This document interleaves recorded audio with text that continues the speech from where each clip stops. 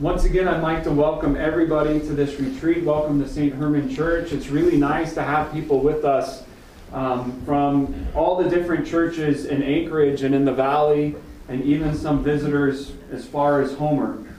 Abbot Archimandrite Sergius was originally from California. Is that right? Yeah. But spent a lot of time in Utah, I found. I did. Growing up. Yeah.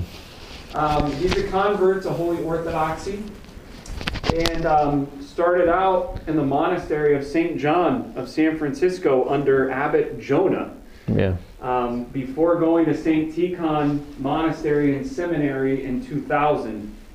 He graduated with a Master's of Divinity in 2003, right? 5 actually. 2005. Yeah. And he has spent many years at the seminary teaching music and spirituality. He spent time as an interim dean even in 2013 and 2014. And he was elected by the Brotherhood and installed as the 16th abbot of St. Tikhon's Monastery on January 23rd of 2010.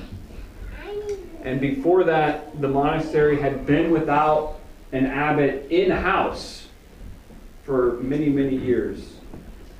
Father Sergius has written a book called Acquiring the Mind of Christ. He has contributed to Orthodox music in America through his Orthodox 2-part music project, which is on the St. Tikhon's Monastery website.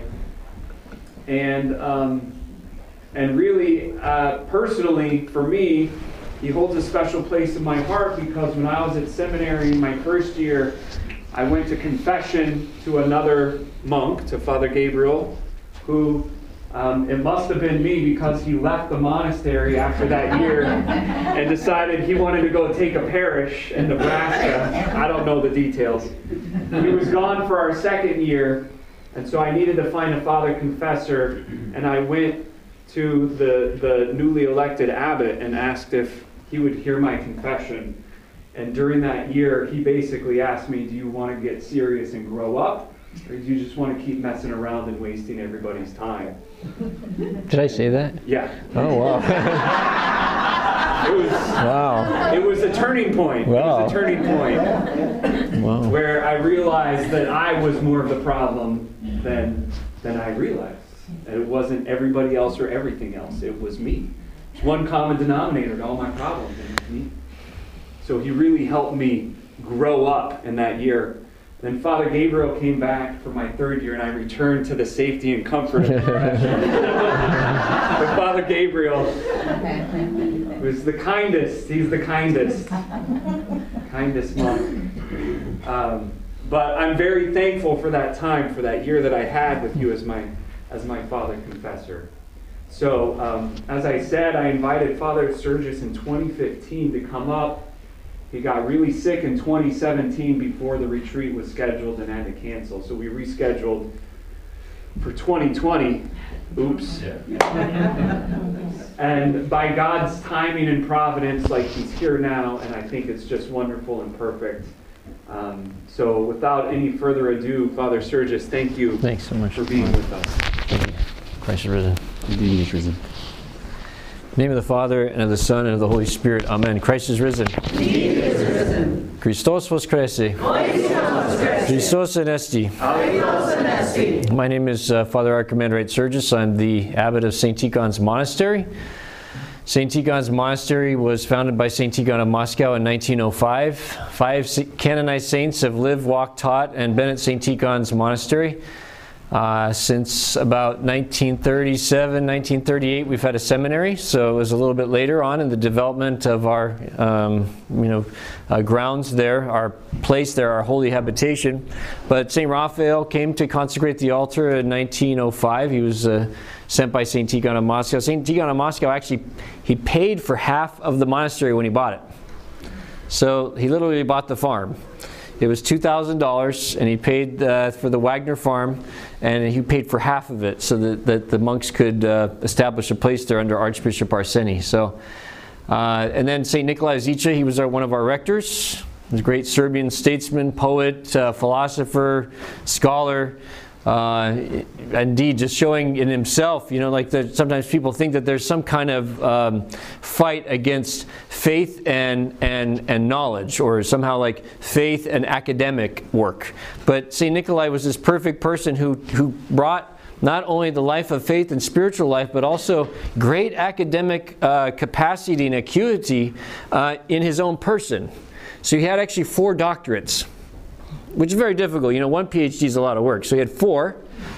He single-handedly saved the Serbian people from in World War I, I think it was, because he preached on the steps in England. He was out at one of the major cathedrals telling people about what was actually going on in the Balkans at that time, because, it was difficult. You didn't always have news, and people didn't really know what was happening sometimes. So he actually went to England and tried to rally support for World War I, and was single-handed in his capacity to actually get people to listen, because he was a great orator.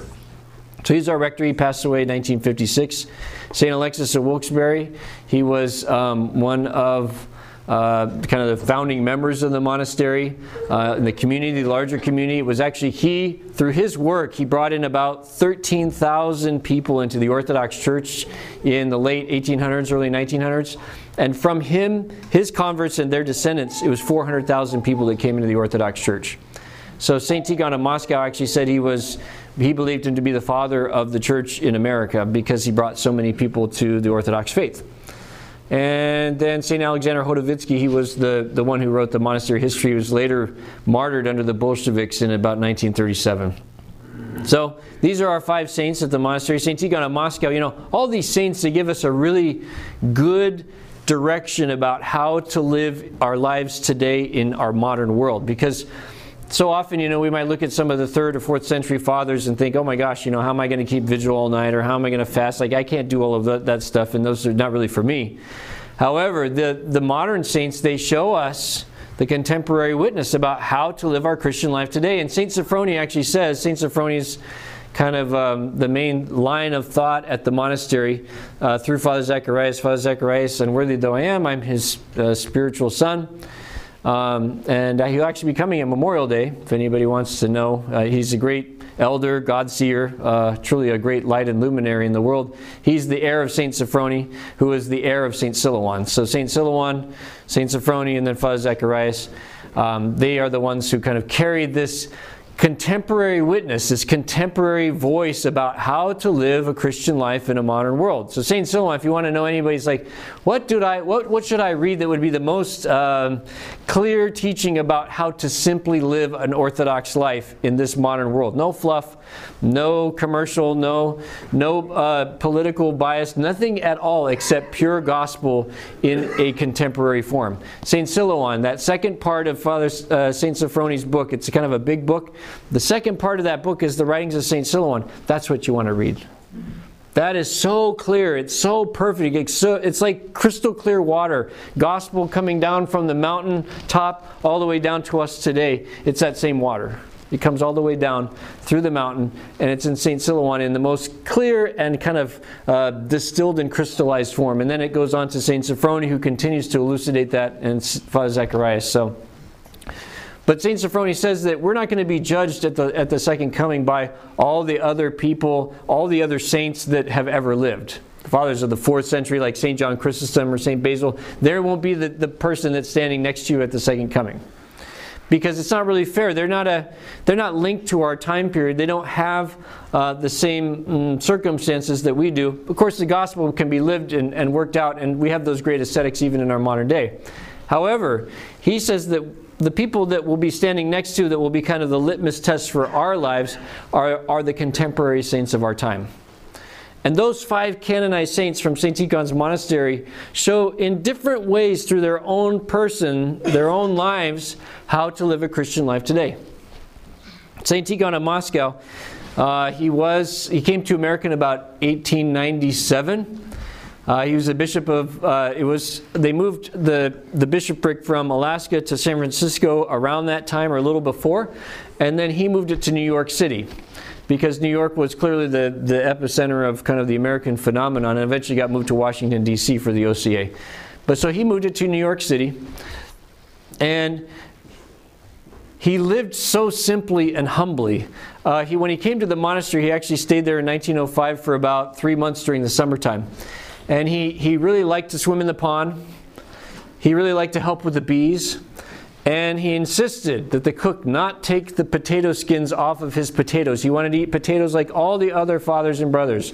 No special treatment. In that time, I guess I liked the skins on. I don't know. But, I think it was like kind of a more high society thing to have your potato skins off. It was, more, I don't know. Anyways, you get the idea. So, but this humility that he exemplified, the name Tikhon literally means quiet, humble. Hi, Father Tikhon. Father Timothy. Think of you, it's like your son Tikhon. It's like that word itself, it's like it's in itself it means humility or humble.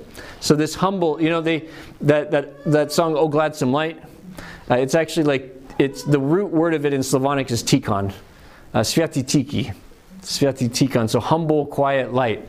That's the light of Christ. That's the light of Christ. It's a humble, quiet, gentle light. O gladsome, O gentle light. So St. Tikhon of Moscow, after he was founded St. Tikhon's monastery, he actually had to go back to Russia in 1907. He went back. He was elected the first patriarch in 200 years in 1917. As the bombs were going off outside of the Kremlin and as chaos was erupting, it looked like the second coming for all intents and purposes at that time. And here is somebody in the midst of the church who was chosen to lead the church at that time. How did he do it? How did he bear the weight of 200, well, it's about probably 100 and something million people, all their souls on his back during the most terrible time that we've probably seen in the modern age of absolute kind of catastrophe for the church. I mean, I don't need to go into the details of how difficult that time was. But that humility was what enabled him to bear all of that difficulty. Just being able to say basically in a word, okay, to God and okay to the situation. It's a very, I was talking about this in spirituality because I teach spirituality at the seminary. And there's basically like a few words that you can kind of summarize Orthodox spiritual life in, and one of them is okay. Just being able to say okay to people, not fight. Not kind of demand, not command, not insist. Okay. Somebody says, hey, why are you doing that? Okay. Life happens and you lose your job. Okay. Some terrible situation happens in the family. Okay. Your friend is insisting on his way. Okay. And it's not a place of weakness, it's a place of strength. We're not doing it in a sense of like we're caving. We're actually being strong in that moment and deciding for the sake of the gospel, for the sake of the gospel of peace, we're allowing it and saying okay. So it comes from a place of strength, and really it's a yes. And our whole life ultimately needs to be a yes to God, so that each time I come to a difficulty in my life, say, well, how could God be sending me this? Is this really from God? The struggles and all the temptations, all the crosses that we have in our lives, everybody in this room has a cross. A specifically tailored cross. St. Innocent talks about this, how he says that everybody gets a cross. Some are glass, some are metal, some are wooden, some are gold, some are made of stone. Everybody has a very special, specific cross that you've been given, person next to you and you yourself, that you hide inside of you as the one thing that you don't really like. About yourself or about your life or about how it went or about how it is.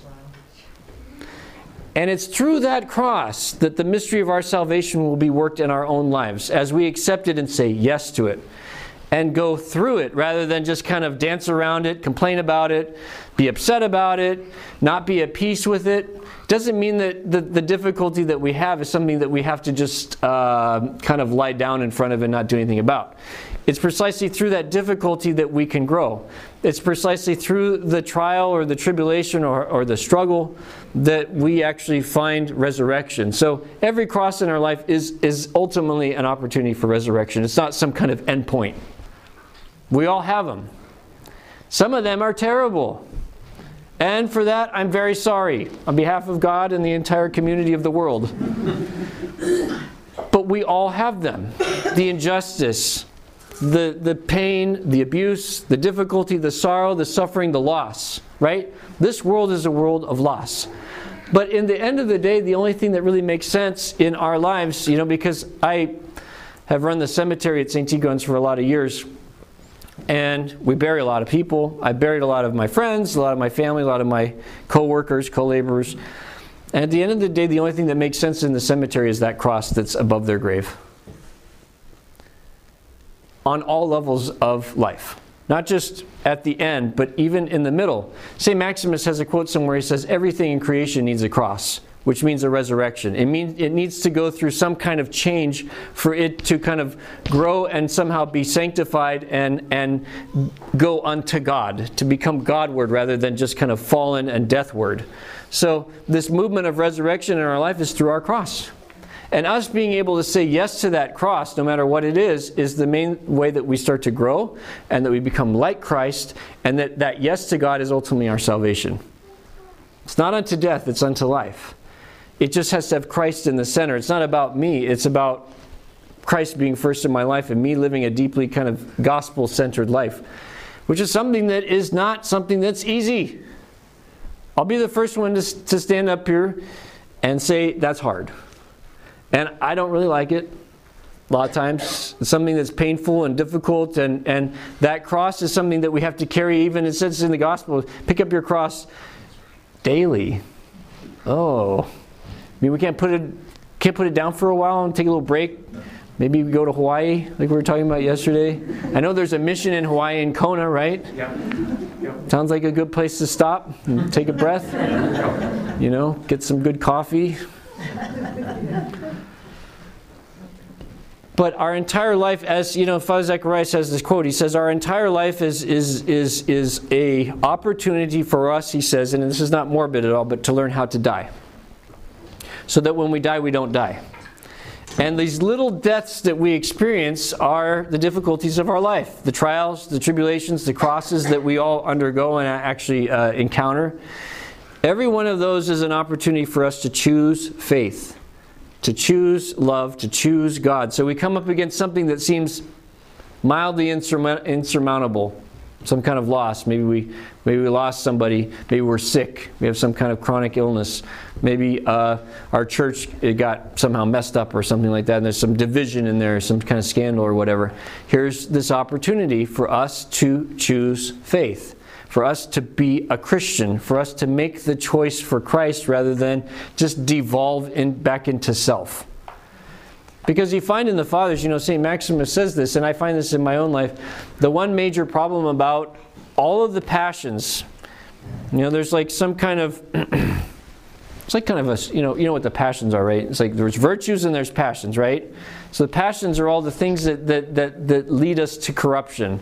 Pride, egotism, jealousy, envy, lust, all these things, and St. Isaac talks about this, how he says, when he says in St. John's epistle, he says, love not the world. And some people tend to equate that as if it were talking about the created world. When St. Isaac says it, and St. John also says it as well, St. Isaac says this, he says that when I say the world, I mean the passions. And St. John the theologian actually says that in his epistle. He says, love not the world, that is to say, the lust of the eyes, the lust of the flesh, and the pride of life.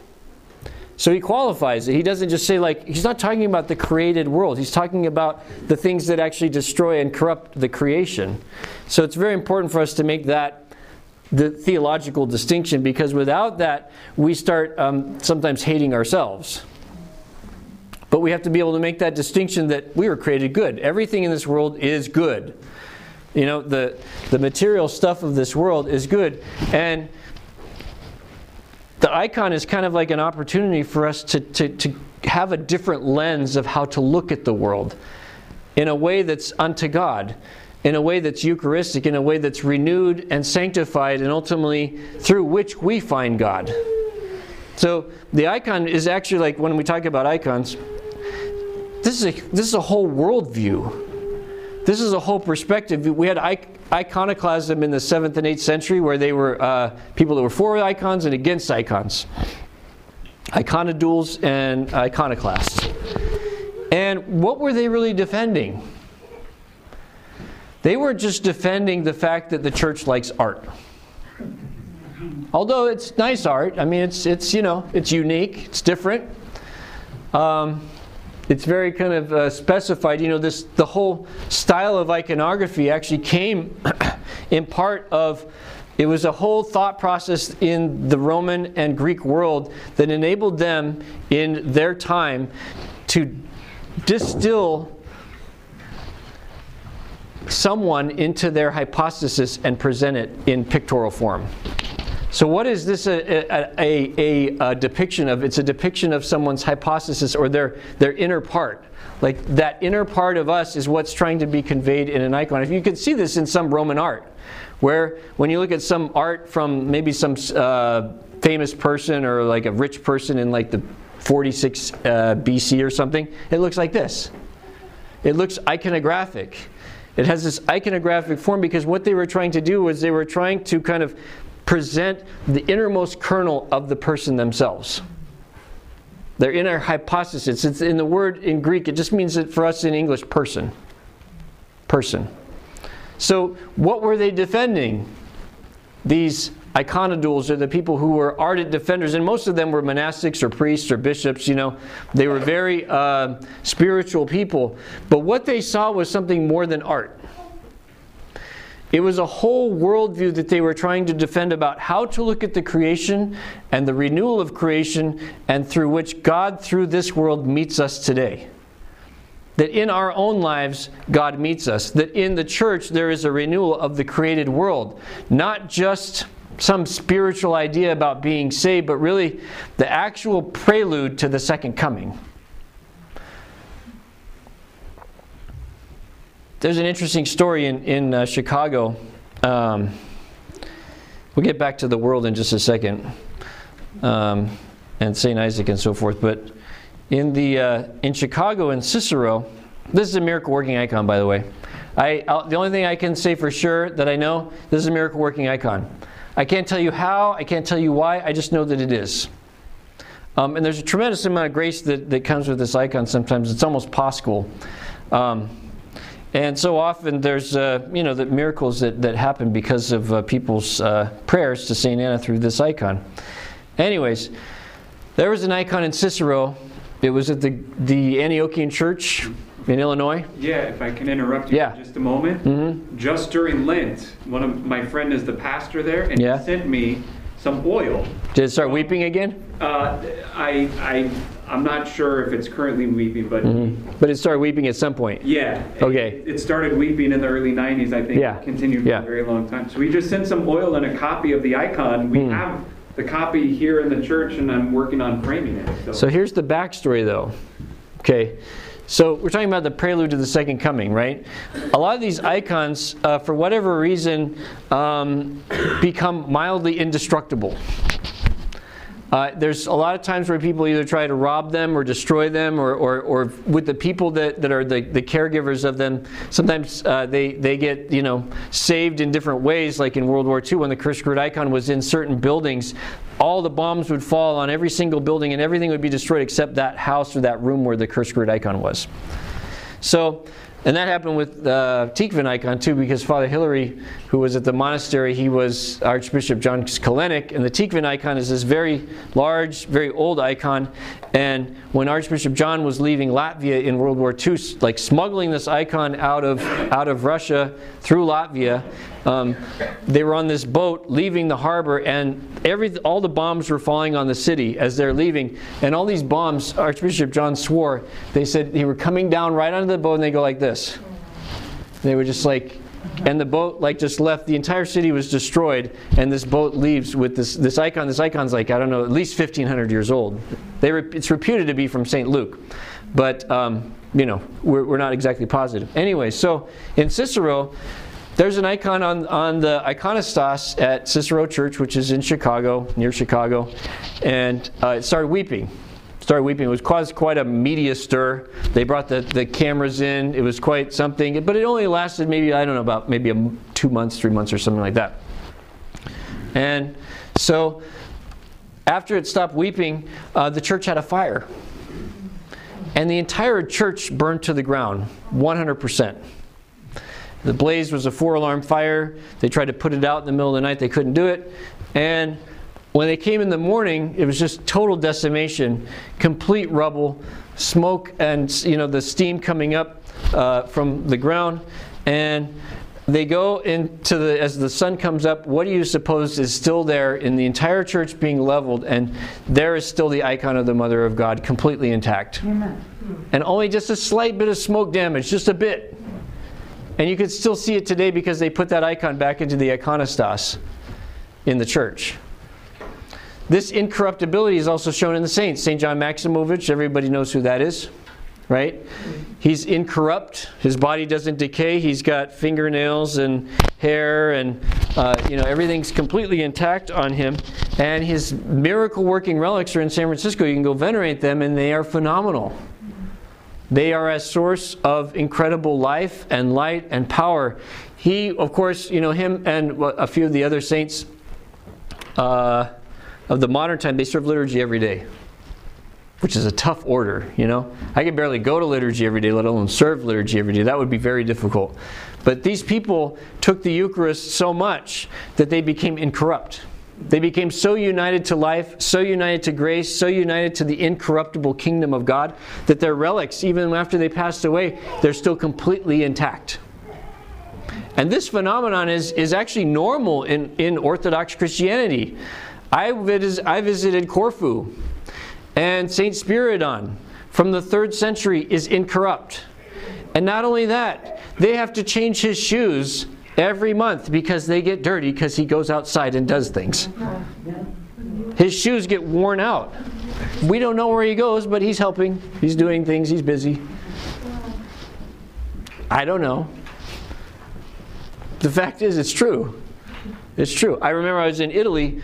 I was at St. Nicholas, visiting St. Nicholas's relics. If you ever get a chance to go visit a saint's relics, like their whole body, you get a connection to that saint like you've never had before, and they're always with you in some way in your heart. You can always call upon them. You can always reach out to them. It's like having a phone booth that's established somehow, like that line is connected to those people.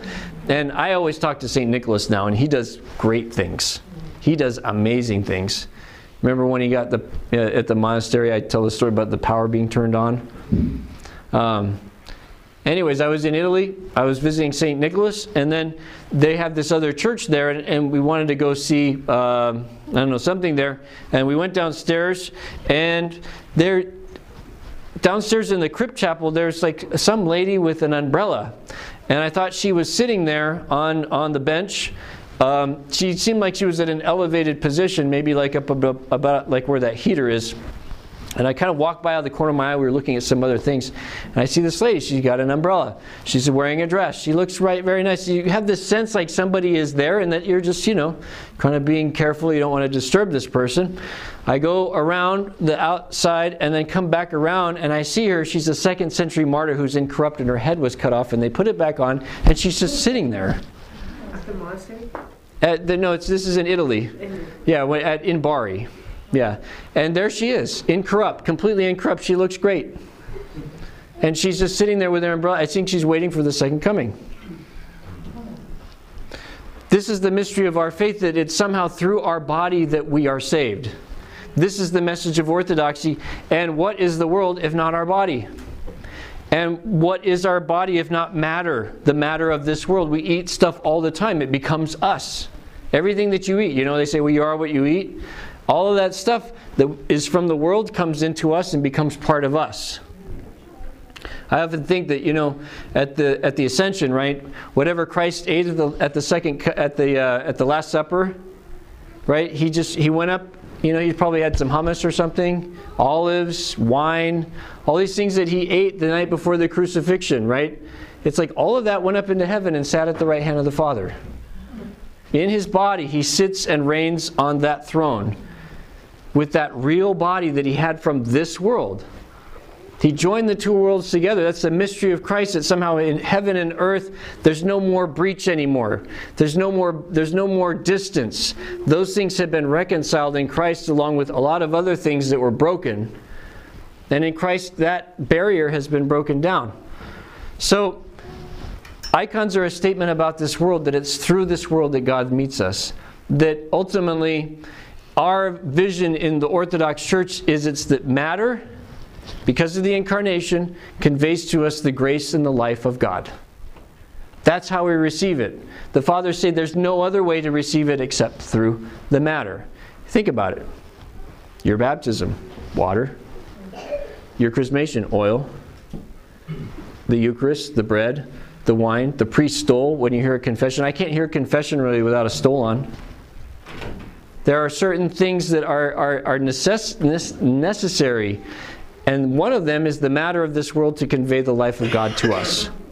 That is the way that it happens. Before the incarnation, there was no way for that to happen, and so everybody's kind of walking around, wandering in a bit of darkness.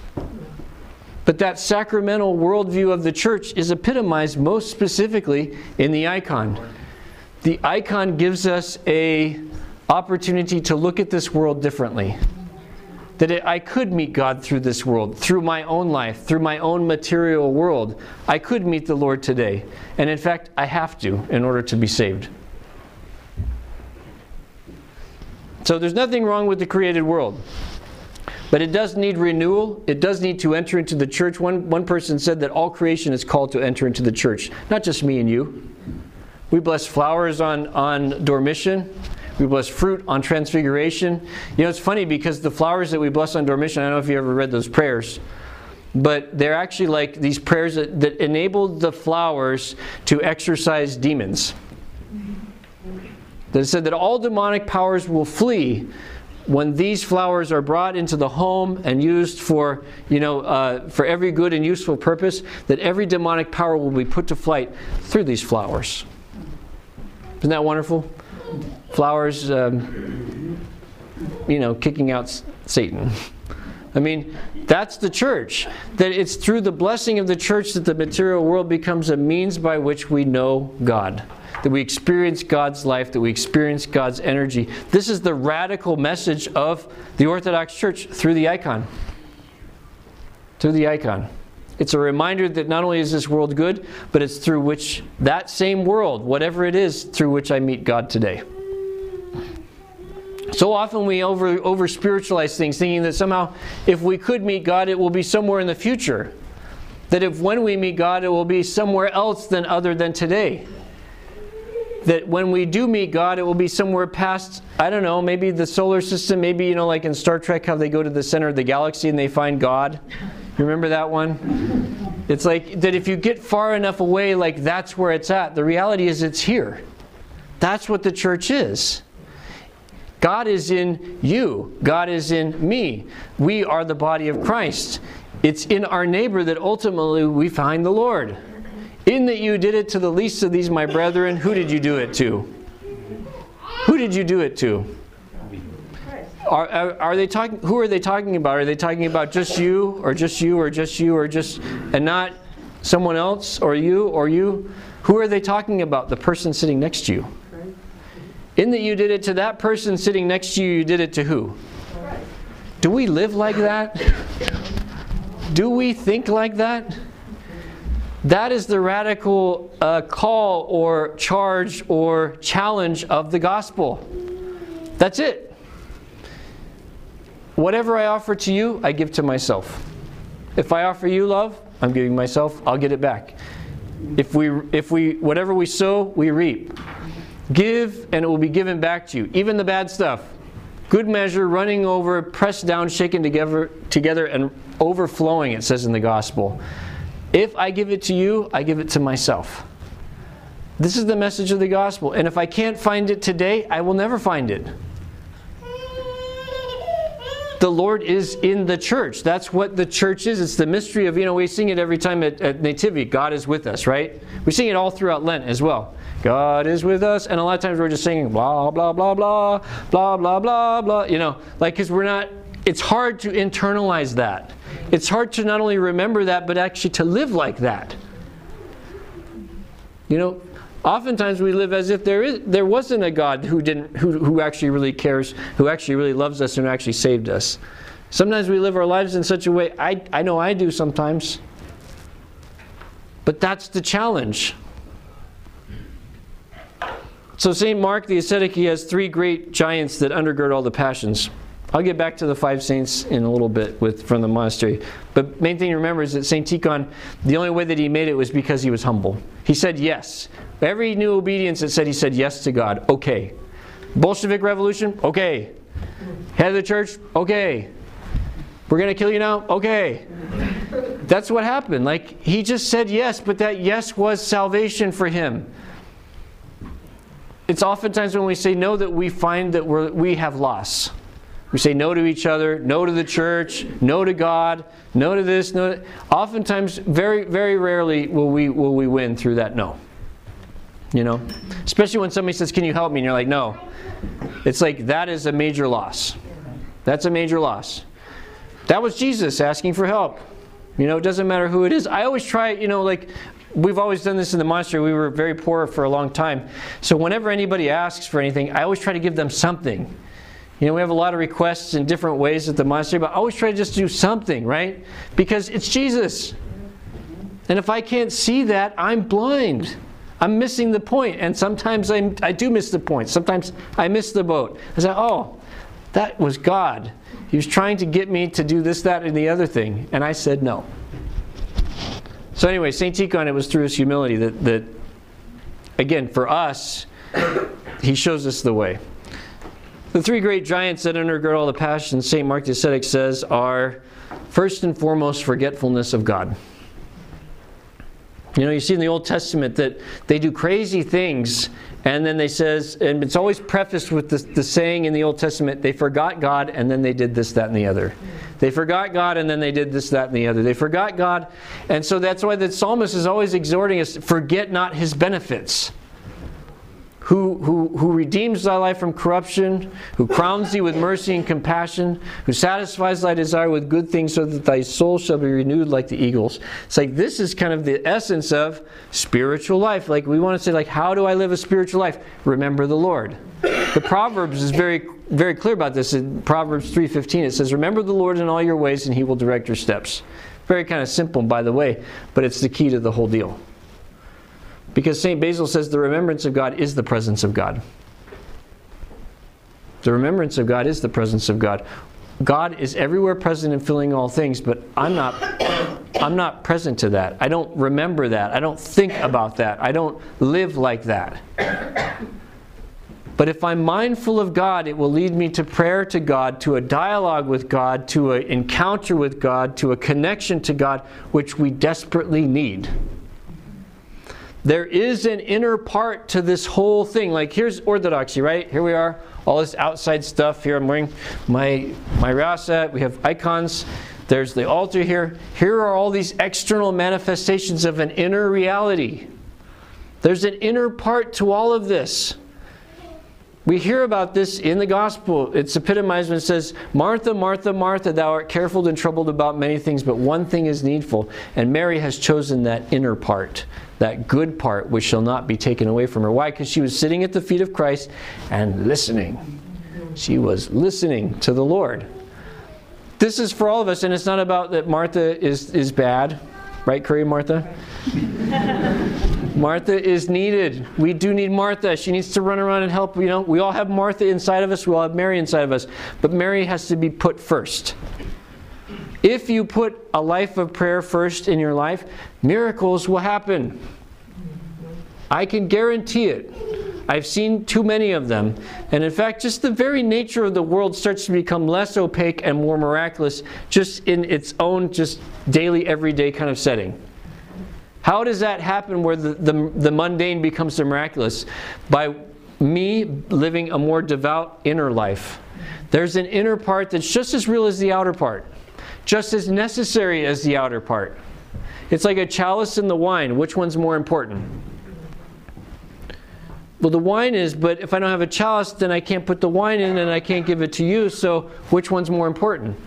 It's a matter of which one's more, like, first, really. I need both of them.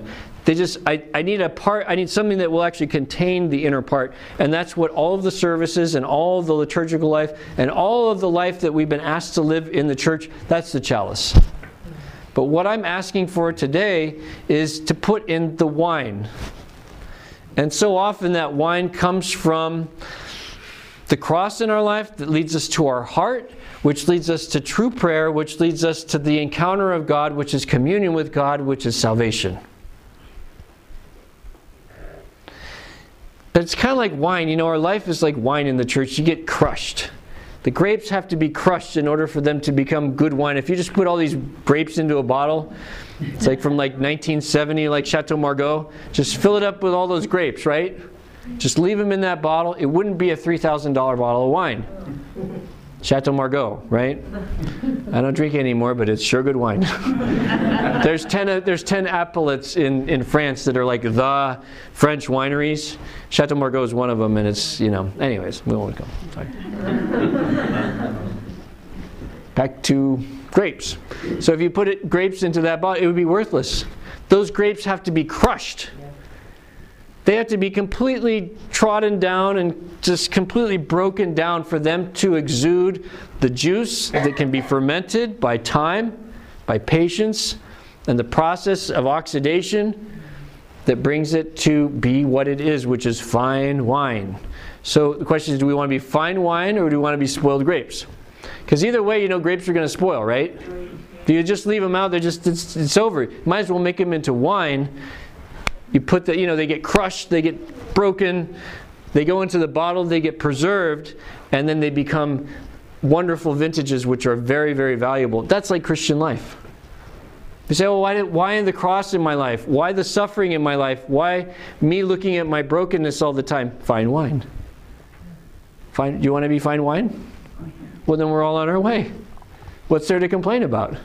I know it's hard. I know it's terrible. I know it's fearful. I know it's... You know, I call it, it's what is it, exquisite brutality sometimes. And St. Isaac has this wonderful quote. He says that spiritual life is most epitomized by, he said, what did he say? He said, manifold forms of, multifaceted forms of unpleasantness. That is spiritual life, he says. So when it happens, we shouldn't be surprised. When spiritual warfare happens to us, we shouldn't be cast down and upset. Have to understand how this works. So back to those three great giants. The remembrance of God is what inevitably helps us to lead us to prayer to God. So it's not like it's kind of an end point in and of itself. It's something that we have to use as like a springboard. This is the reality, though. I'm either going to dialogue with God, which is what I was created for, and what the whole ontology of my makeup is actually made for. It's kind of like gas in a car, right? Holy Spirit's like gas. I'm the car. You don't put any gas in, don't go anywhere. Don't get very far. St. Justin Popovich had an interesting quote. He said, without Christ, there is no man, only subhuman. Christ is the better part of our life in this world. He is like kind of the archetypal person who shows us who actually we are.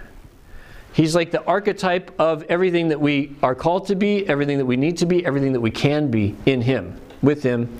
Like He said, without me you can do nothing, right? How much is that? Not a lot. So that dialogue with God is the option, or the monologue with yourself and your passions. Those are the two choices. And the monologue can kill us. They call it mental illness in its final form. Constant inward why, how, what, they said this, she said this, he said that, I can't believe it, blah, blah, blah, my life is terrible, etc., all that stuff inside, right? Stop it. I want to make shirts for the monastery, it says no drama. Right? All that stuff has to be tabled. Any of that internal drama, please, do yourself a favor. Don't. Don't feed it.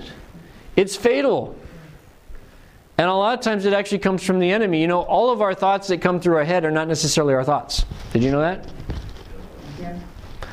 St. Maximus says that thoughts have three origins. Origin.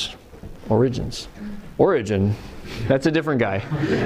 Origins. What is it? Origins. All right. With an I instead of an E. It's been a long trip. They come from our nature. About 30%, maybe 40%. Like just our own makeup, you know. I'm hungry, I'm this, I'm that, I'm tired, etc.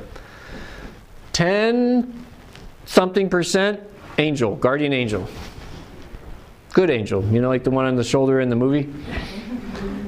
And then the other 30 to 40% from dark powers, bad places. You know, St. Paul says this. He says, we battle not against flesh and blood, which is me against you, but against principalities, powers, and rulers of darkness in high places. How do they act? How do they act in this world? Through thought. Through our mind. And in fact, angels, when St. John Damascene talks about angels, he says, the classic textbook definition of an angel is a mind in a mental place. Angels, he says, are minds, M-I-N-D-S, in mental places. And St. Silouan says the spiritual warfare and the spiritual battle is a mind against mind. Our mind against the mind of the enemy. And you have to realize that there is an enemy. Just like you say, oh, well, there's angels, right? You know, like we're touched by an angel. Everybody, you know, remember that TV show, right? Just like there's good people and bad people, there's good angels and there's bad angels. I'm sorry to break it to you, but just open the newspaper, you'll see. People are doing crazy things. Those thought viruses, as it were, can become societal as well. But the illness of the mind is part of the corruption of the world. And ultimately, some thinking leads us inevitably to death. And death is really the ultimate problem with everything. What is the problem with the created world? We were just talking about how creation is good, right? Created world is good. What is the problem with me and you? It's not our created being. It's not even necessarily our bad thinking, even though it can lead us to terrible places. Problem is that we've inherited something called, it's a congenital inheritance, it's called death. St. Paul says death is the last enemy to be destroyed. And he says in his epistle to Hebrews that Christ came to destroy him who had the power of death, which is the devil, and to free those who all their lifetime were subject to bondage. So death is something that is inside of me very deeply. It's part of our generation, how we're generated as people in a fallen world. It comes with the package. Right? We get it. It's kind of like it's a congenital inheritance. That's why we don't have original sin. Everybody knows that, right?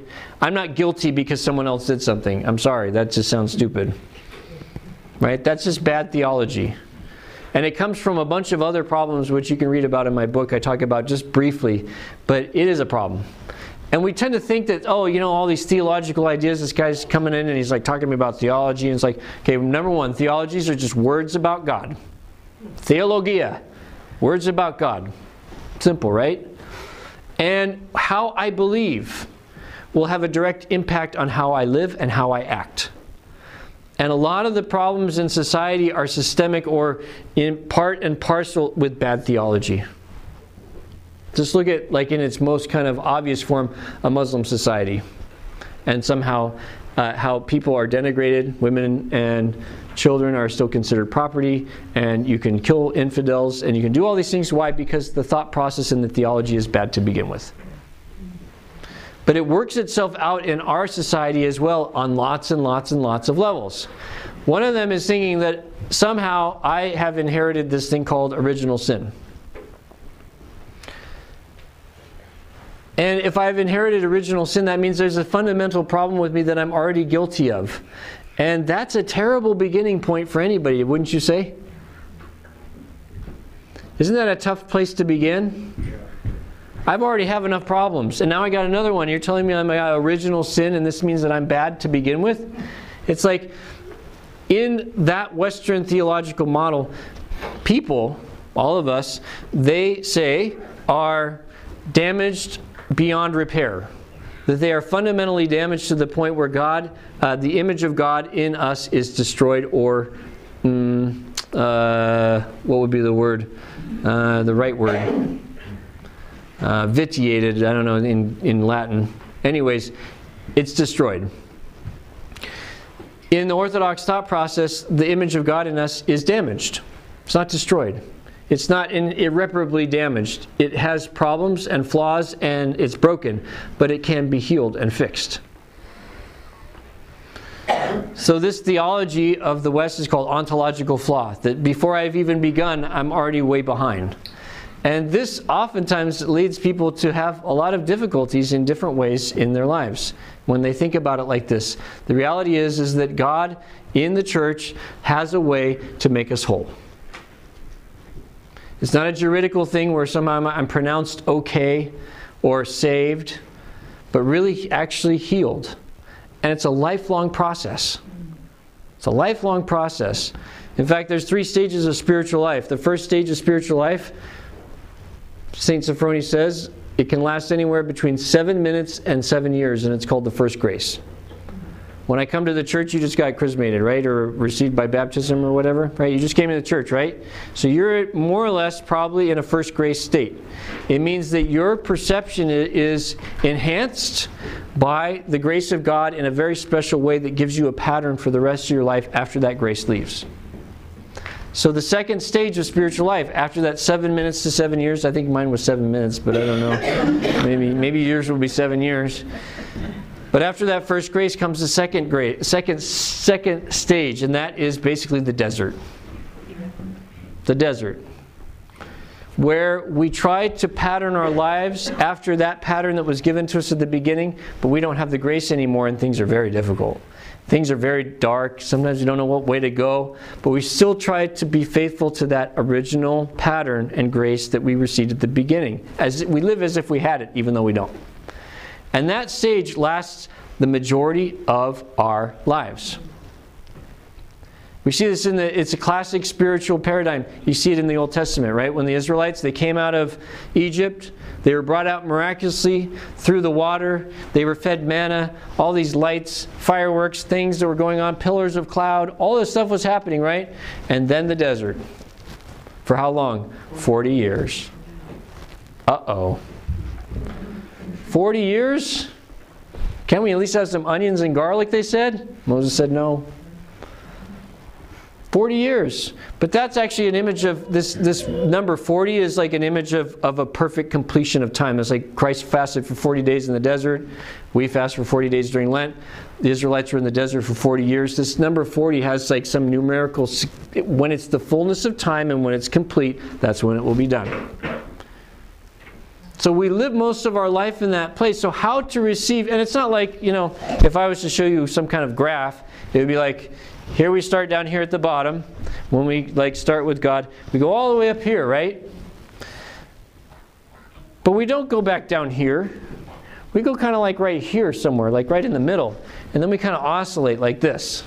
And we kind of slowly, we don't even know it, but we're going up. Slowly. We don't know. But it's so slight, like it's like those elevations, like when you're driving from Kansas into Colorado. It's like this. You go for like hours just like this up into the Rockies, and you're like, what is happening? And then all of a sudden these weird rocks start appearing around you. You don't even know what's... All of a sudden you're in the Rockies, you're like, how did that happen? It's like that. It's just barely like this, but it's kind of this oscillating this, up and down, a little bit of heaven, a little bit of hell, a little bit more of heaven, a lot more of hell. And there's actually a concurrent movement like this in spiritual life, that if I'm going to go all the way up here and be with Christ on high, I have to go all the way and be able to go down at the bottom and below as well. Why? St. Sophrony says it's like a tree. If the roots don't go down far enough, if the higher it goes, it will just fall over.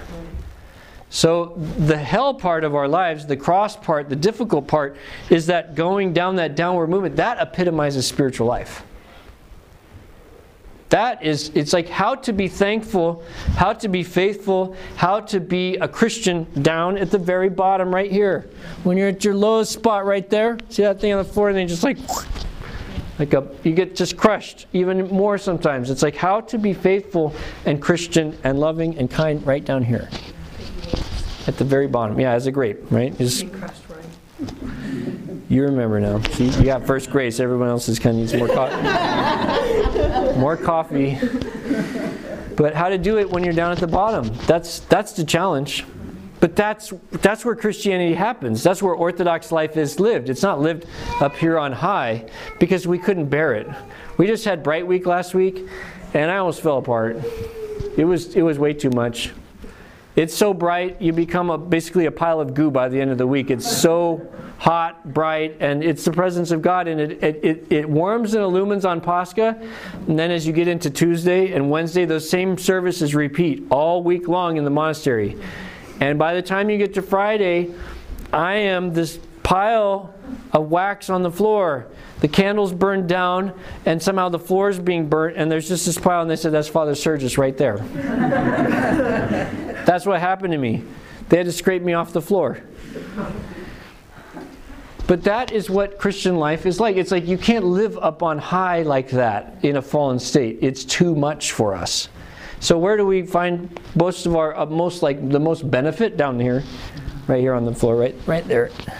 That's where Saint Sophrony says the most difficult times of our life, if we manifest fidelity to Christ and try to live according to the gospel, he says the most fruitful times would be down at the very bottom. That's where we'll see our life was the most meaningful, the most growth, the most enlightenment. And a lot of times, the saints, whenever they experience the uncreated light, one of the hallmarks of Orthodox spirituality, by the way, is this encounter or vision of the uncreated light, which is basically the kingdom of God. It's a mountain of transfiguration. Where that icon is. There it is. Corner. There it is, yeah.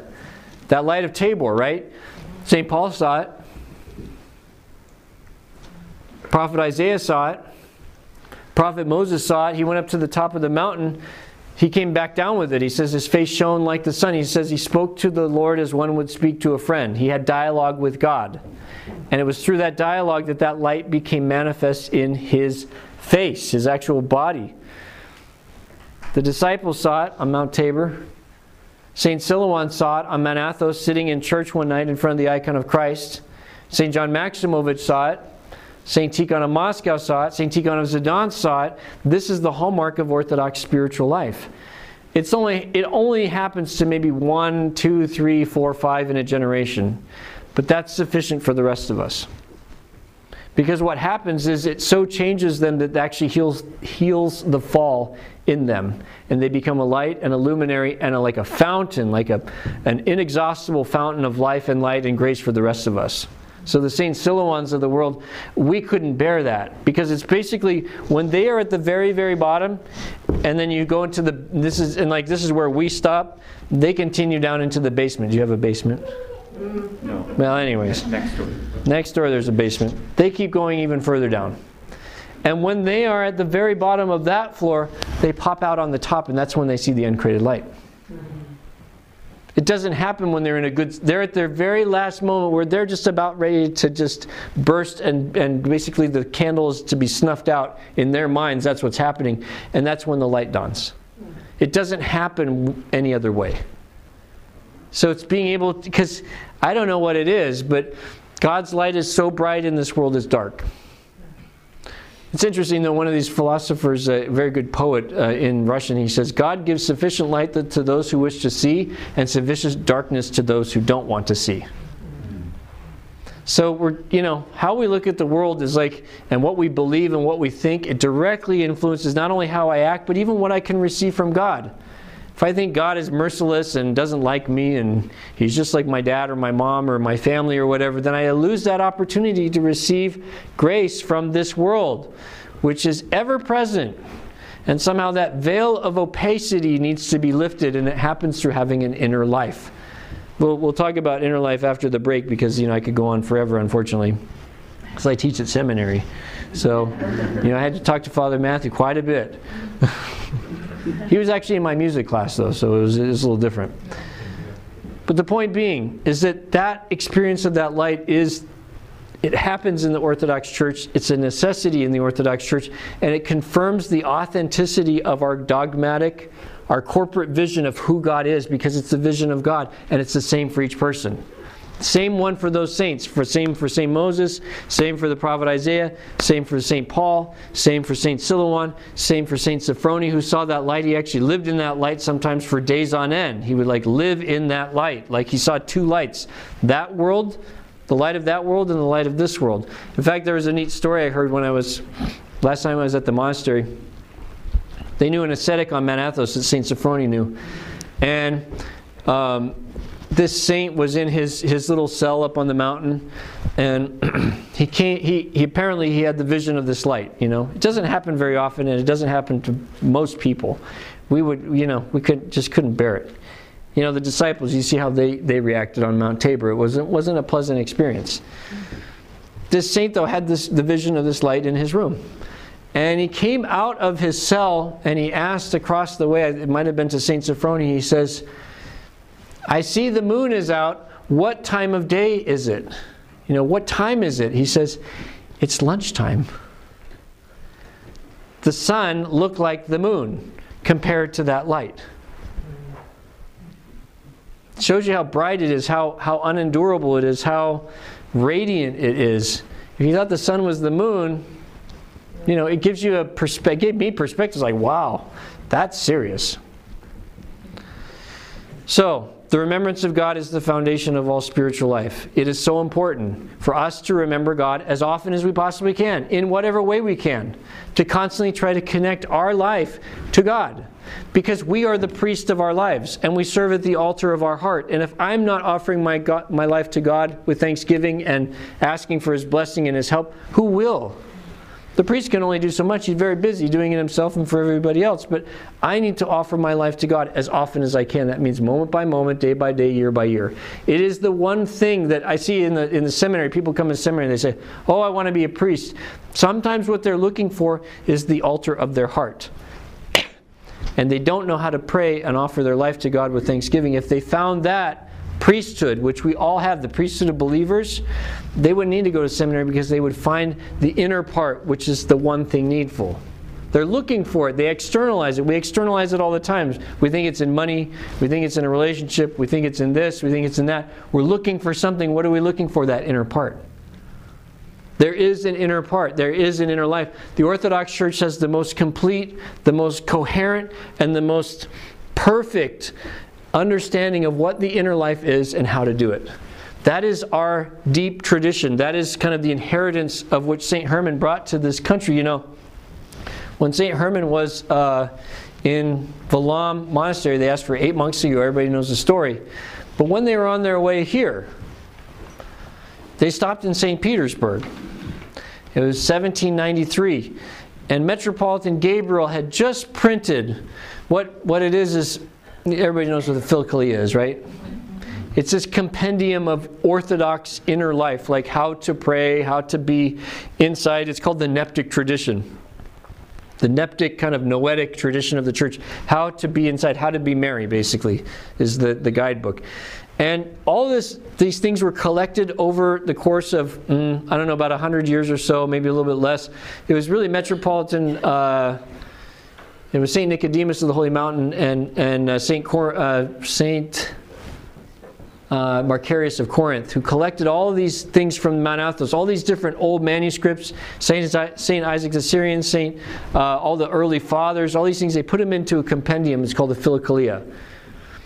Then they published it in Greece in like 1720, 1730, 1740, something like that.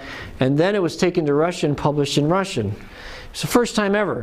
1793, they were hot off the press, quote unquote, right? And who is it that just happens to pass by on his way to America? But St. Herman of Alaska. And Metropolitan Gabriel gave him a brand new copy of the Philokalia. This compendium of inner Orthodox tradition and life and culture. Each monk was given one, and it's still, from what I understand, still at the seminary today, St. Herman's Philokalia. Right?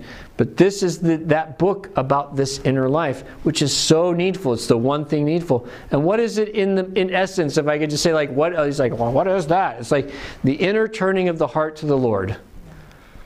This inner turning of the heart to the Lord to dialogue, asking for His blessing, His mercy, His help, His light, His life, and His love. This constant and ceaseless invocation of the blessing and assistance of God. This inner turning of the Lord is what brings us to union with God. St. John Climacus says there's 3 words that basically, his textbook definition of prayer are 3 words. Prayer is converse and union with God. Converse and union. It's our conversation with God that affects our union with God, just like Moses has brought him that light. So that conversation with God, it's the easiest way to do is the Jesus prayer. Right? Lord Jesus Christ, Son of God, have mercy upon me. Simplest way. And yet, if we can find in that place some stillness and ultimately just kind of go in and actually kind of keep at it, eventually the light will dawn. Not necessarily like Mount Tabor or something like that, but that inner light which is actually already there because we just uncover what's already been given at baptism. All of us carry within us the grace of God through baptism. I was just reading John this morning. Except a man be born of the water and the Spirit, he can't enter the kingdom of heaven. What is the kingdom of heaven? That grace which goes into the heart at baptism. And what are we doing in prayer? We're uncovering it. We're allowing it some space. We're giving it some room. We're opening up kind of the door and the box of that gift, and it starts to burn brightly. And it's almost like we're just blowing on that ember of baptism, and it becomes a fire inside of us. This is the mystery of the inner life, that it's already there. It's already there. And yet it's through that effort of our attention blowing on it and speaking to God. You know, when you're speaking, lots of air comes out, sometimes hot air, right? Like I got a lot of hot air coming out right now. But as we speak, air comes out and it actually fans that ember of that grace which is already there. And it burns brighter. And in the saints it becomes a fire. It becomes a light. It becomes a place of incredible illumination so that we remember these people forever. Because their light is so bright. And that presence of God, which is eternal in them, dwells so much that their memory is eternal. In fact, we can't stop remembering them. So, questions about this so far? I know all this stuff is kind of deep sometimes. I try to make it palatable. I'll probably have a few more jokes after at lunch just to keep you awake, and you know, we might have to do some calisthenics or something if it gets too sleepy. But any questions about this so far? And now's the time to ask. I know you have some people have questions. Like, just ask them now. Don't ask me at lunch, because a lot of times somebody has a question that's really good that actually is a dovetail or something that I didn't say or I needed to say or something I wanted to say and I forgot or whatever. So if you have a question, I would be glad to interact, because it's important for me to connect with you in that regard.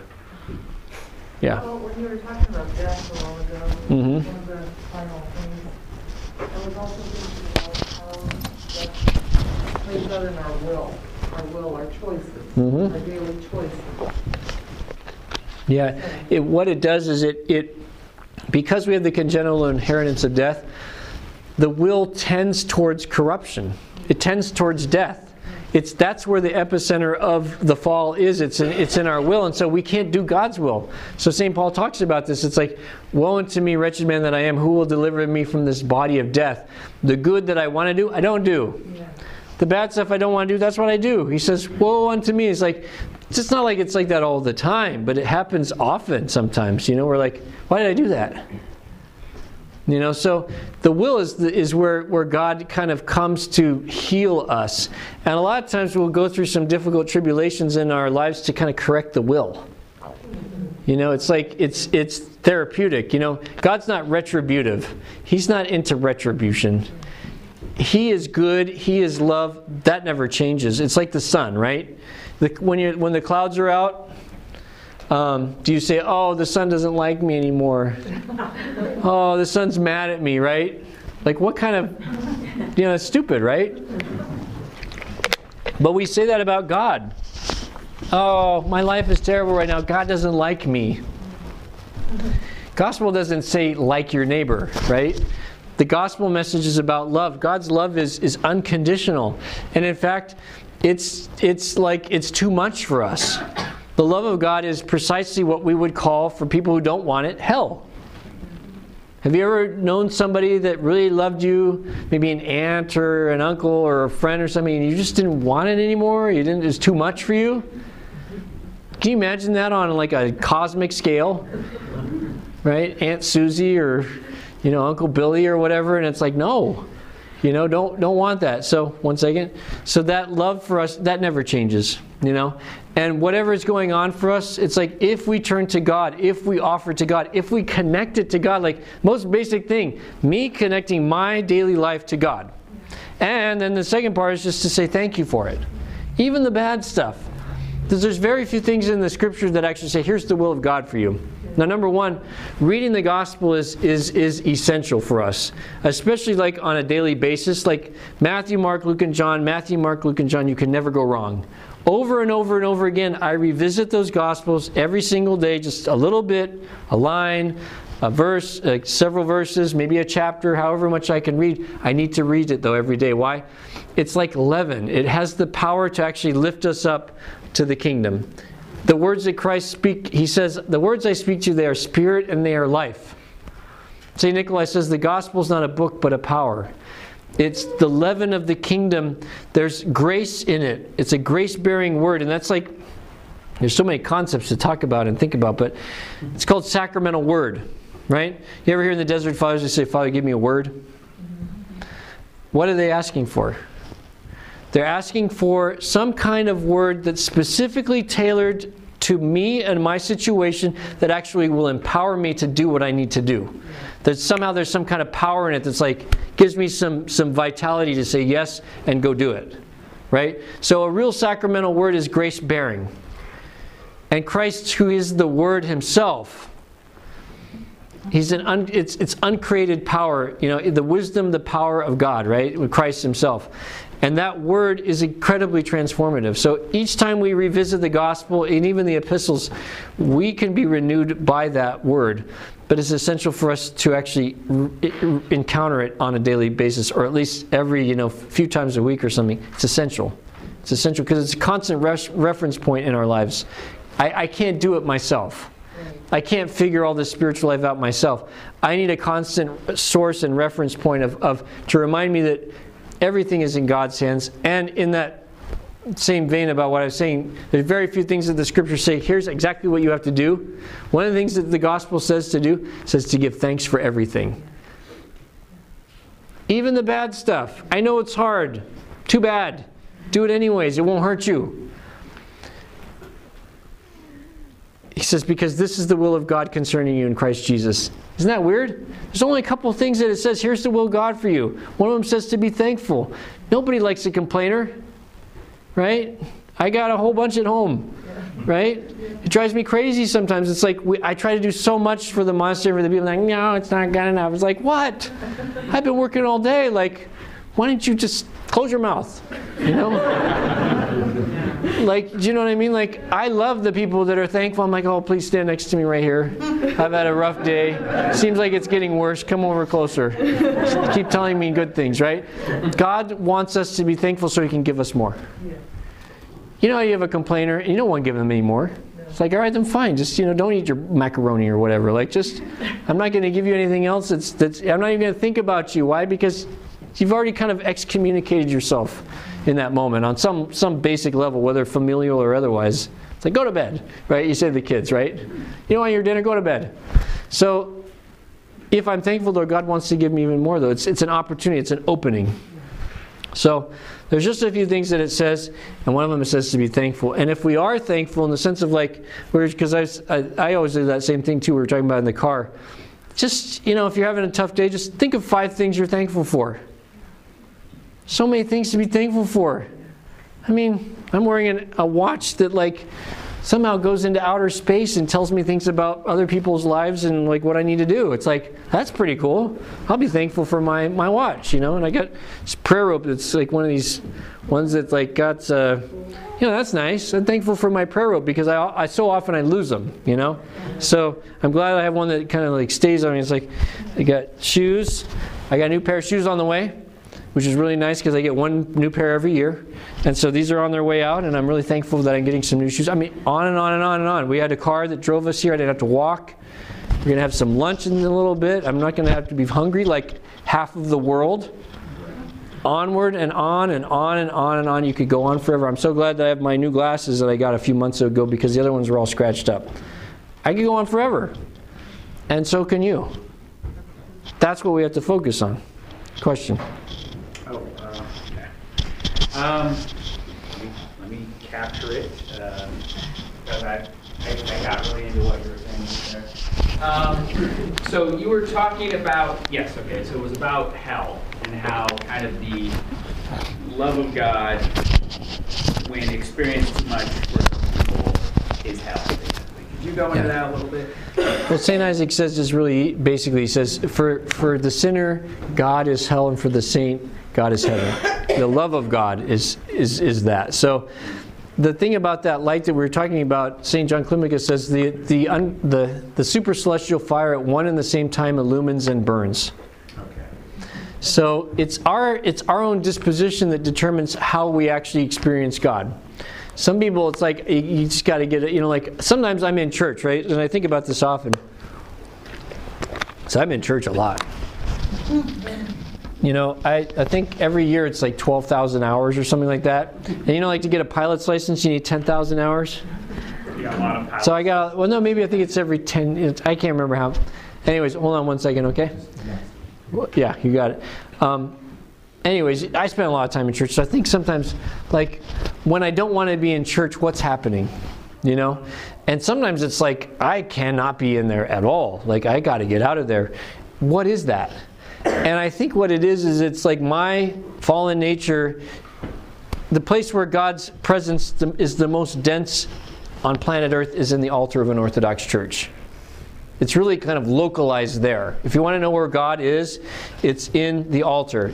And in a monastery, that's like times 10 or times 100, depending on what monastery you're in. Like the ones on Mount Athos, they are like scary powerful. Our altar, it's like I know our altar at St. Tikhon's, it's from that altar to God's ear. You know? And it says that in the prayers of consecration. If you look at the prayers of consecration for an Orthodox church, it talks about it's the same as 2 Chronicles chapters 6 and 7. It talks over and over again that if anybody prays towards this altar, you will hear them, you will forgive them, you will help them. And those prayers are reiterated at the consecration of an altar, so that basically it's like that altar is like God's ear. And that whatever is prayed for at that altar, that somehow God would not only be hearing, but He'd also be favorably inclined to. What happens in a monastery is that after the course of 100 or 200 or 500 or 1,000 years, that power grows. And it becomes more intense. And it's almost like each service is taking out a scoop of dirt and putting another log on the fire. Because it's a fire.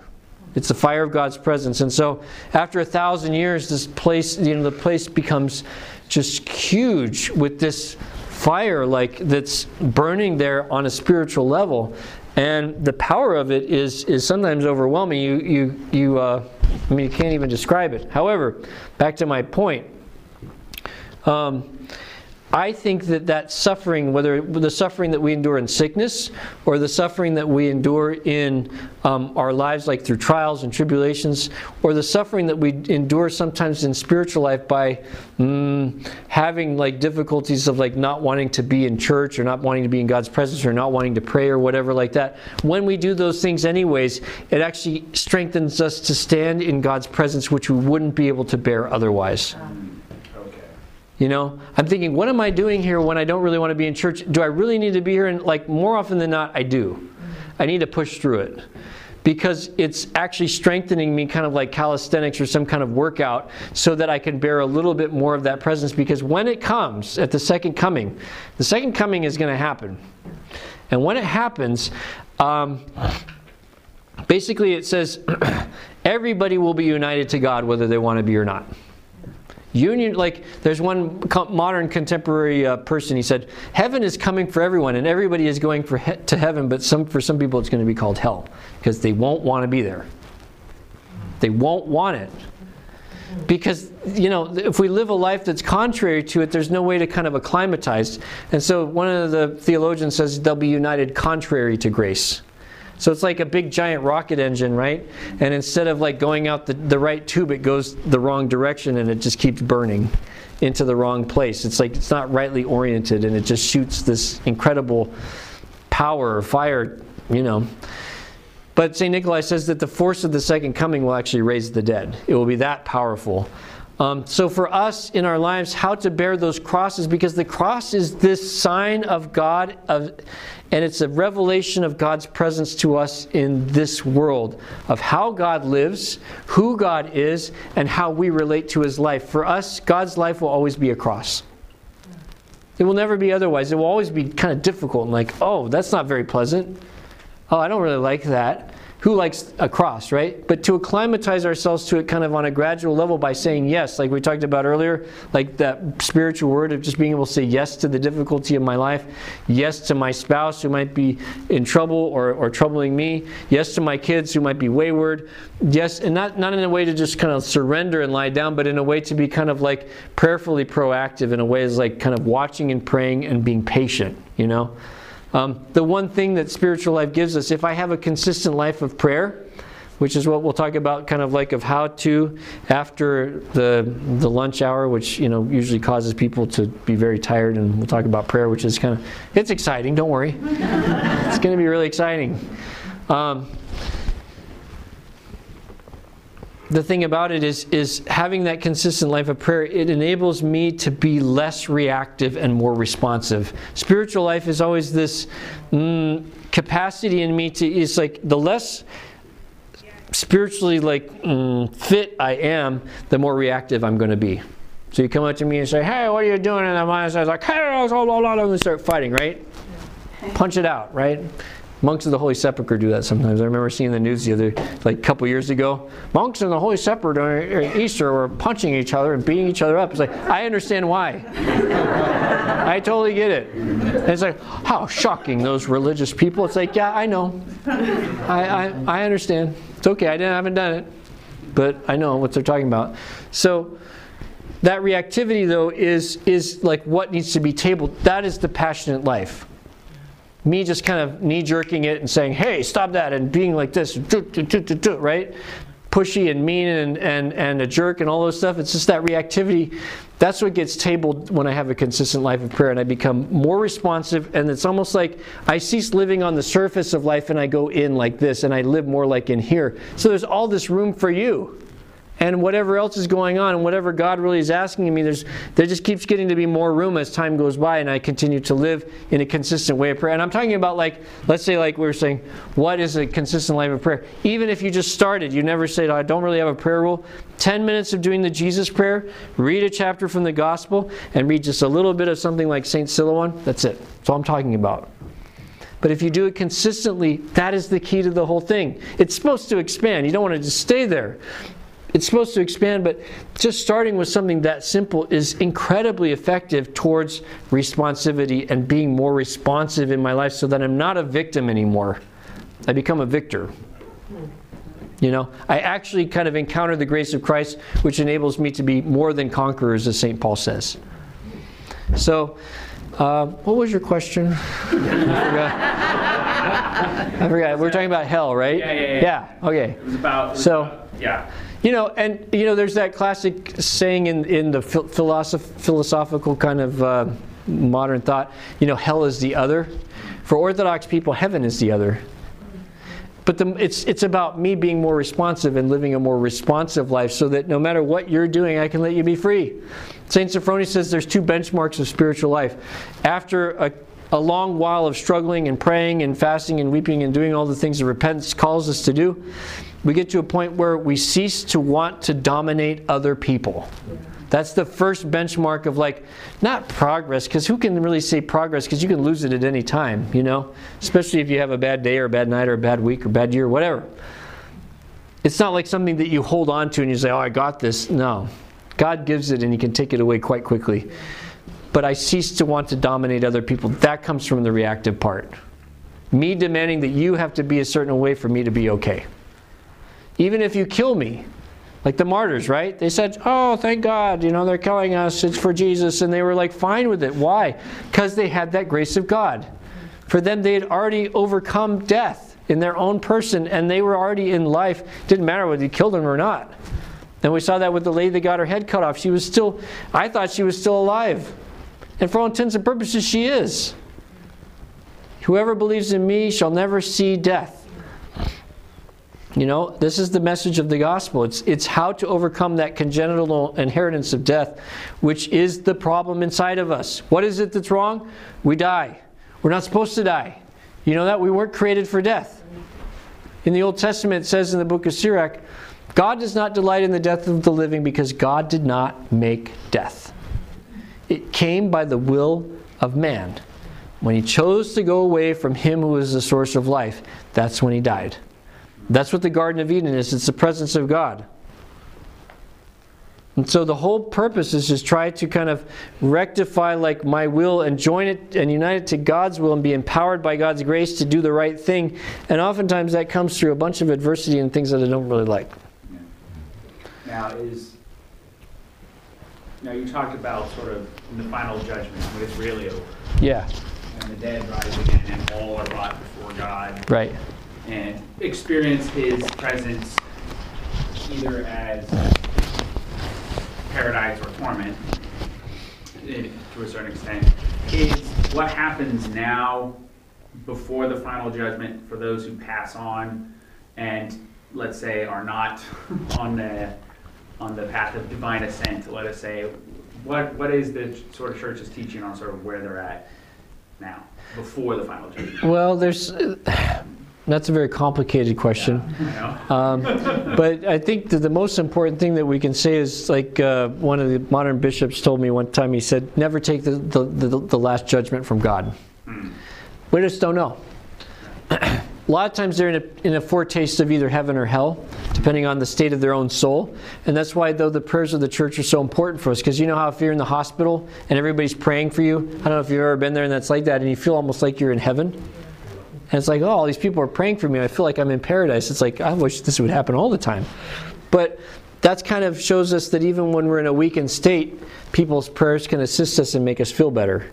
They can lift the soul up to God. The same way somebody who's passed from this life, it's the same thing. All these people praying for them, it lifts the soul up to God, they feel better.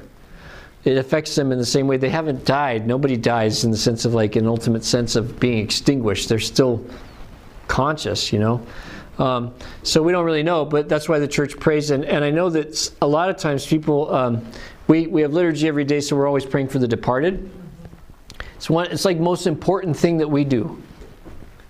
Because once somebody is dead, they can't do anything else. And so if you think that spiritual life will be somewhere in the world to come and that you're going to be doing something spiritual in the world to come and you're not doing it today, we are totally missing the point. Today is the day for salvation, St. Paul says. It's not tomorrow. There's no other time. If we're doing it now, then there'll be a possibility or the hopeful certainty that we'll be continuing to do it in the world to come. Being in communion with God, being well disposed towards others, being not so reactive, being prayerful, all these things. Prayer is kind of the thing that's like it tunes the satellite of the soul so that it can receive like the radio and TV signals of heaven in the world to come because it leaves this world. So it's like it tunes the heart to the frequency of God so it can keep receiving that transmission in the world to come when we leave this world. So I have to start it today though. If it doesn't start today, no way. No way. Like, there's no more time. Time is no more. Like when you leave this world, time is a function of this world, not the world to come. It says at the second coming there will be time no more. So for those who have passed, we can still help them though. So that's why it's so important to give alms for people that have died, have prayers for them, monasteries praying for them. It really helps. I know it does. I've seen it, you know. So anyways, I hope that answers your question. Question back there? Pretty much my question. We were talking about remembering God. And I was going to ask something about that also. That if we remember them, and we're trying to draw near to God, like, you know, does that help them? Yeah. Kind of unite with God? Because I know, like, you're talking about the annoying aunt or the parent figure that is, you don't want to talk to their annoying or love is right. Parent, but like, love or brother kind of feels different. Mm-hmm. Can help us draw near to God. But like, yeah, just, I was going to ask about praying for the dead and how that helps. And if intercessions can kind of change anything for them. Absolutely. Like this hell is... Absolutely.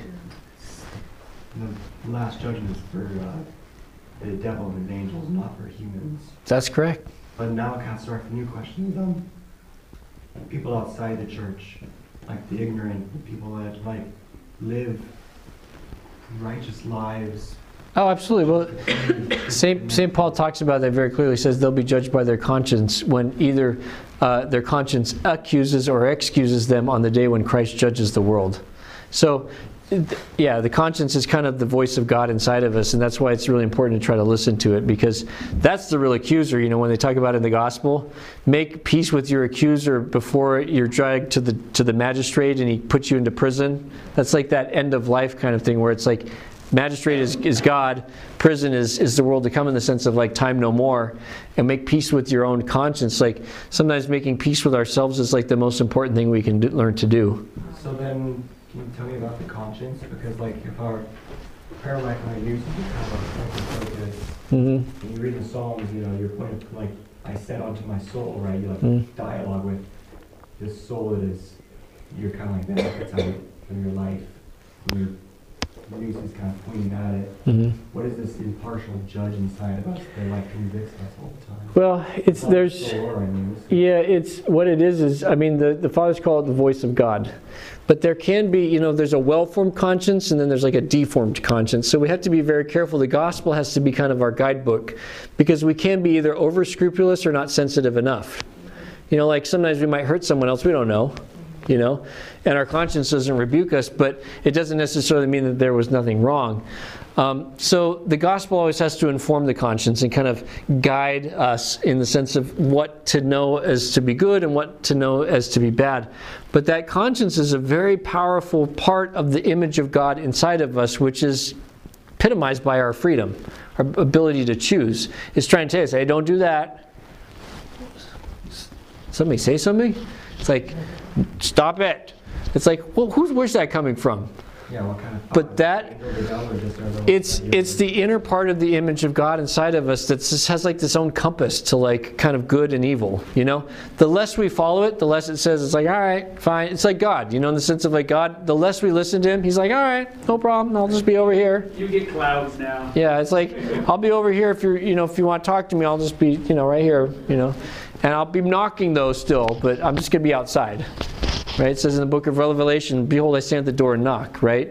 It's kind of like the conscience. It's kind of like God in different ways in our lives, how he continues to try to speak to us. And the reality is that God is always speaking to us. Oftentimes, I'm not listening. But if I listen to you, I have an opportunity to listen to him. It always starts with my neighbor. If I can't love you, there's no way I'm going to say I love God. Too bad. Like, give me a break. Like, this is a total facade. If I can't listen to you and honestly consider you, I'll never be able to listen to God either. How do I know the will of God in the monastery? I listen to the other monks. Very simple. Oftentimes the priest comes to me and says, what should I do in this situation? And I say, what does your wife say? So she says, do this. That's what I would say too. Listen to the voice.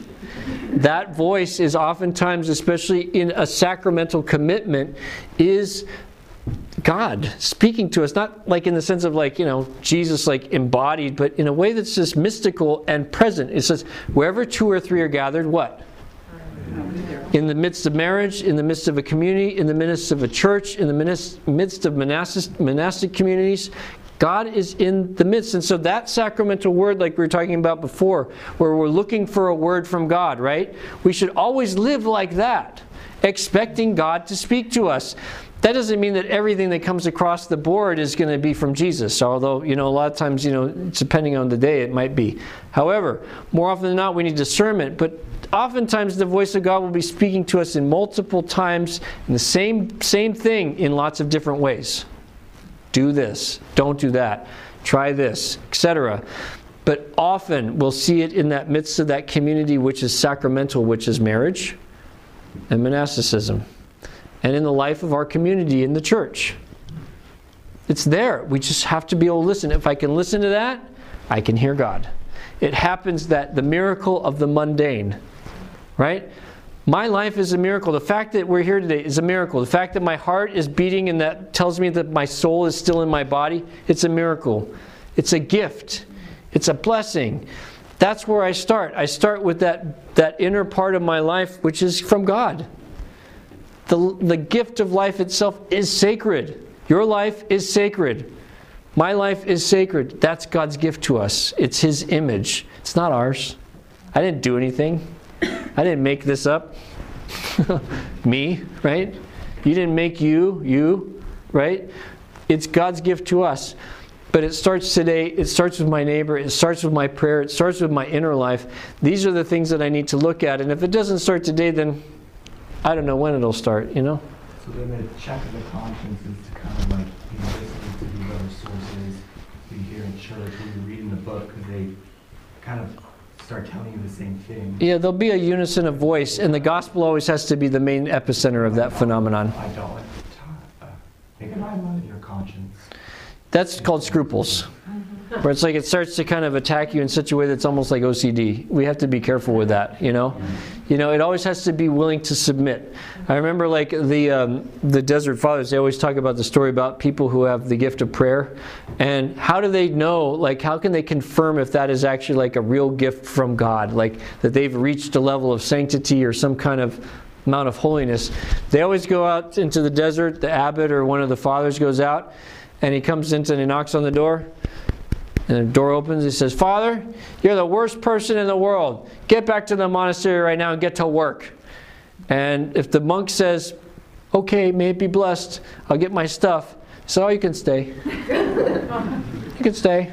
If he says, "Hey, I'm a good guy, don't you know I'm out here praying for you all, and what a terrible person you are," and blah, it's like, all right, this guy's deluded and he's definitely not a spiritual man. It's like, go back to the monastery and start again, you know.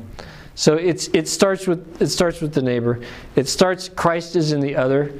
Doesn't matter who it is. Doesn't matter who it is. If you can't see it in the least, then you're not going to see it in the greatest. If I can't see it in the bum, I'm not going to see it in the bishop. Right? I was like, "Who's that bishop? Huh? Who's that guy? Thinks they're wearing a nice hat."